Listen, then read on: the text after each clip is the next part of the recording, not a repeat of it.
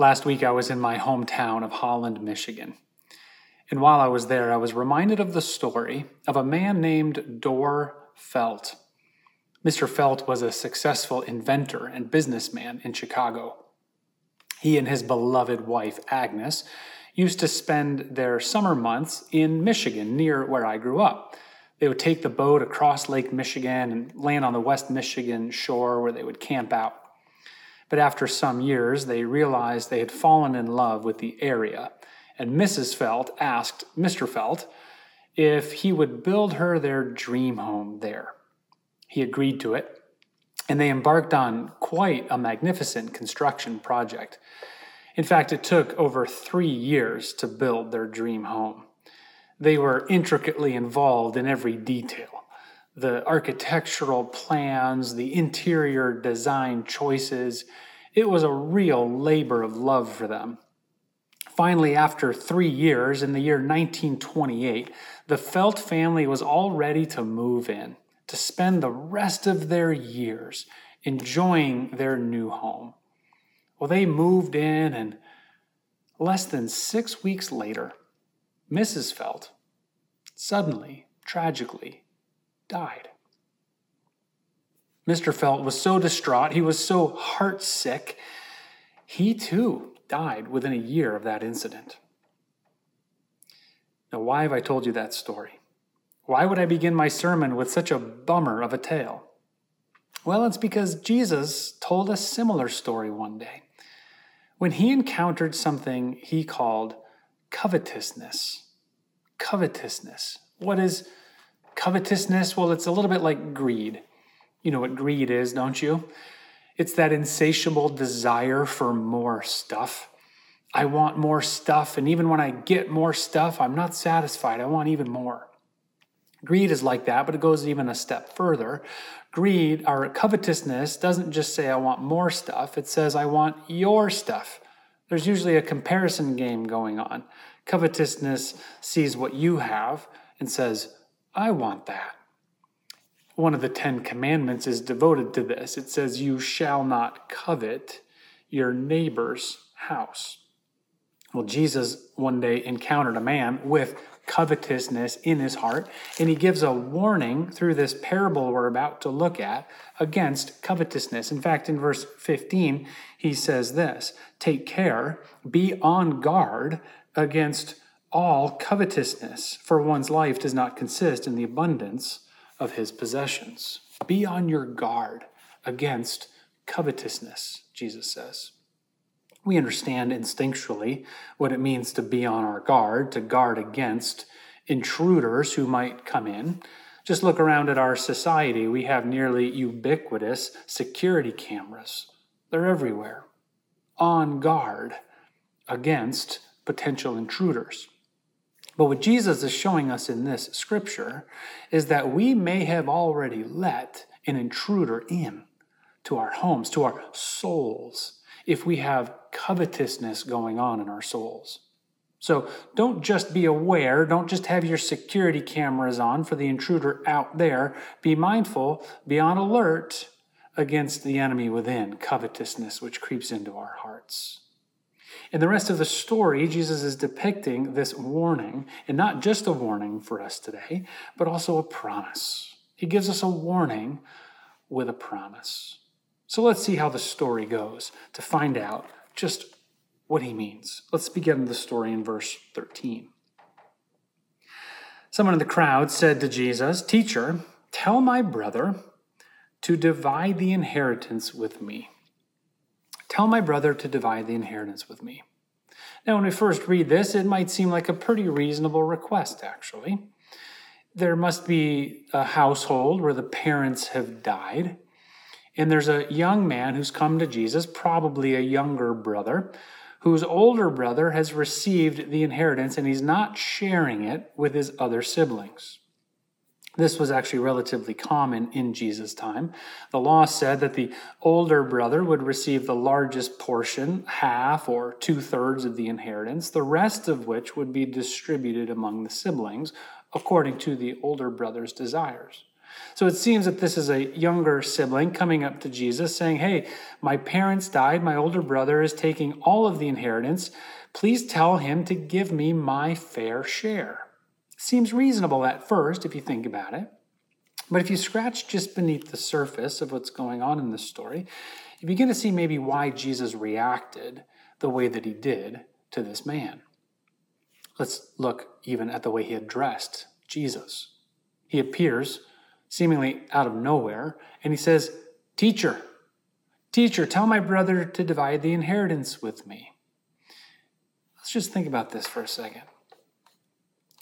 Can you imagine meeting Jesus, the Son of God, face to face? You know, in the Gospels, when some people encountered Jesus, they recognized him for who he was. They said things like, Jesus, Son of the Most High God, have mercy on me. They elevate Jesus, realizing in their hearts who he truly is. But this man, he simply calls out, Teacher, Rabbi, tell my brother to divide the inheritance with me. See, that's one of the things that covetousness does to us, to our hearts. It demotes Jesus, it demotes God into not Savior, not Messiah, not Christ, but it demotes him simply to a means to an end, to give us what we really want, to give us the thing our covetous hearts desire. So this young man, what he really wants is for his brother to share the inheritance with him. So he says, Teacher, tell my brother to do that. And he misunderstands who Jesus really is, standing right before him, the Son of God. In fact, Jesus in the next verse says, who made me arbitrator over you? In other words, I'm not your lawyer. And don't we do this sometimes to Jesus? Don't we do this sometimes to God in our prayer life? Because of our covetous hearts, sometimes we demote God to becoming simply a means to an end to give us what we really want. Gina preached last week on the Lord's Prayer. You might recall when she got to that section of the Lord's Prayer where it says, give us this day our daily bread. Give us this day our daily bread. Gina pointed out that for some Christians, that phrase becomes the beginning, middle, and end of the entire prayer. God, give me what I need today. Let me get that promotion. Tell my kids to behave. Give me what I think I need. Give me what I think I want. Give me my daily bread. And we miss the whole rest of the prayer. Hallowed be thy name. You are holy. Thy kingdom come. Thy will be done on earth as it is in heaven. We miss the rest of the prayer because we demote God. We demote Jesus in our prayer life, sometimes unintentionally, to simply becoming a means to get us what we really want in the material realm. But there's Jesus standing right before this young man saying, I'm not that for you. Who made me the arbiter over your affairs? And Jesus is offering the young man, and he's offering all of us something far greater when he recognizes the covetousness in our hearts. Now, so far in the story, we might think that this problem, this thing called covetousness, only affects people who don't have much. That was the situation with the young man who appears out of nowhere. His older brother had gotten something, but in his covetousness, he thinks he deserves it. So he's in a scarcity mindset. He's in a poverty mindset. That's what greed was revealing. What greed was revealing is that he wanted something he didn't have, and he thought Jesus could get it for him. We might think this story is only for people who have not, but Jesus then illustrates his warning and his promise with the story of a wealthy man. And I think what Jesus is doing there is he's saying to us, whether you have or have not, greed and covetousness can be infecting your heart. So let's read this story of the rich man, this warning with a promise that Jesus offers to us in verse 19. We pick up the story. Verse 16. Jesus told them a parable saying, the land of a rich man produced plentifully. And he thought to himself, what shall I do? For I have nowhere to store my crops. And he said, I will do this. I will tear down my barns and build larger ones. And there I will store all my grain and my goods. Actually seems pretty reasonable so far in the story. There's a wealthy man, and his harvest is doing really well, and he realizes he's not going to have enough storage capacity in his barn, so he tears them down and he builds bigger ones. So far, so good. But it's what happens next in the parable where we begin to see the problem that Jesus is pointing out. The problem isn't having a nice crop. The problem isn't earning more money. The problem is what happens next in verse 19. This man with his full barns. Verse 19, I will say to my soul, soul, you have ample goods laid up for many years. Relax, eat, drink, be merry. Okay, so the problem wasn't filling his barns. The problem was that he allowed his full barns, he allowed his material reality to speak to his soul reality. He allowed materialism to speak to spiritualism, and that usually goes badly for us. I picture him sitting out on his porch, looking out at his full barns, and he takes that as an opportunity to speak to his soul. You see, he let his material reality speak to his spiritual reality. My barns are full. I have more than I'll ever need for years to come. Now, soul, you can relax. But don't many of us know experientially that that's a lie we tell ourselves? When we allow our material realities to try to dictate something to our souls, we lie to ourselves. I wonder if this man sitting on his porch looking out at his full barns, telling his soul to relax, I wonder if his next thought was something like this. Gee, I hope the worms don't get into my barns and start eating my crops. Gee, I hope there's no robbers or thieves around here who might come steal my crops. You see, once we think our material reality can tell our souls to relax, we begin worrying. The more stuff we have, it's more stuff to worry about. The more stuff we have can't really make us relax, ultimately, on a soul level. No. We lie to ourselves. This was the problem that Jesus is trying to show us in the man's heart. It's not having more stuff. It's thinking that more stuff will satisfy our souls. And Jesus begins pointing this man and all of us to the soul reality that all of us will face one day. Verse 20, the story continues. God said to this man, "Fool, this night your soul is required of you, and the things you have prepared, whose will they be?" Jesus is inviting us in this part of the story to remember that the material world around us is not the ultimate destiny for our souls. You know, it almost feels like a wagging of the finger towards us. It almost feels like a condemnation, but we know there's no condemnation in Christ. He's not saying fool in a condemning way. He's saying fool in a way to reveal to us that we're missing a larger point. When we think that our souls can relax, when our material realities get a little bit better, we're missing where our souls are ultimately going to go. Our souls might be required of us tonight. Mr. and Mrs. Feld had no idea during all those 3 years of constructing their summer mansion that their souls were going to enter into eternity shortly after they moved into that home. God is reminding us that there is an infinite perspective that we can ultimately find our rest in. Nothing in this world can really make us find our rest, but the eternal kingdom, the eternal perspective can. You know, I know a lot of people who are materially wealthy, who are anxious and never satisfied. I know some people who are materially poor, who are so at peace and have so much joy in the Lord. You know, I'm always surprised when people come back from mission trips, going to impoverished places. I've begun to just kind of expect it over the years. They come back from the mission trip and they say things like, "I just don't understand it. Those people have nothing, but they're so happy."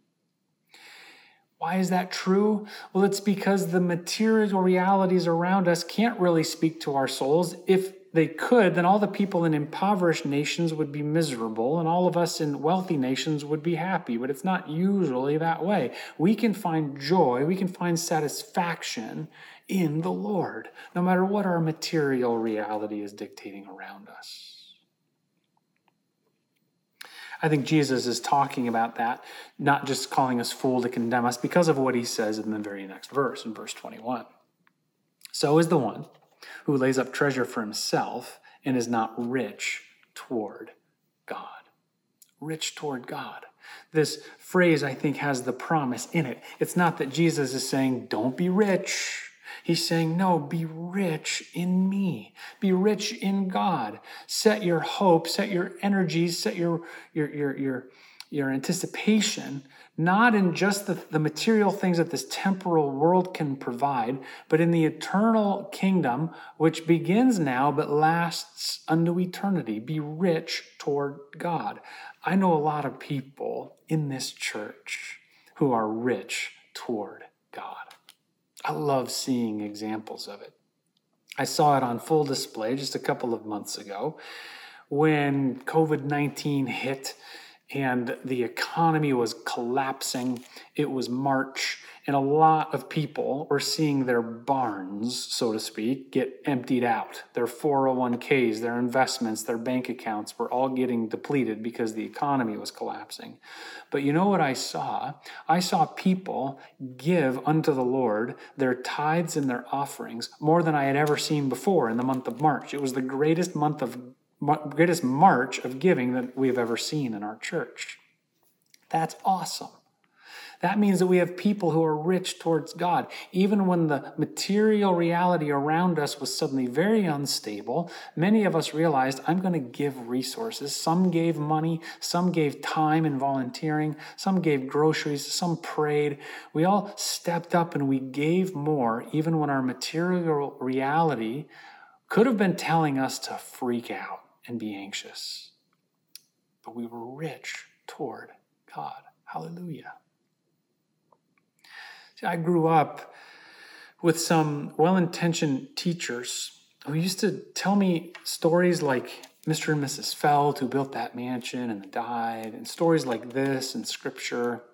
And it really came across as like a guilt trip, basically saying, don't try to get wealthy, don't be rich. But what those versions of the story were missing was the promise that's embedded here. The promise that we can be rich towards God. The promise that our souls are going somewhere eternal, where we will experience and taste mansions and glory and wonder and barns full of more treasure than we could ever imagine. But though all of those things will be measured in a spiritual way, and they will satisfy our souls. C.S. Lewis wrote about this beautifully, and he put it this way. He said, if we consider the unblushing promises of reward and the staggering nature of rewards promised in the Gospels, it would seem that our Lord finds our desires not too strong, but too weak. We are half-hearted creatures fooling about with drink and sex and ambition when infinite joy is offered us. Like an ignorant child who wants to go on making mud pies in the slum because he cannot imagine what is meant by the offer of a holiday at the sea. We are far too easily pleased.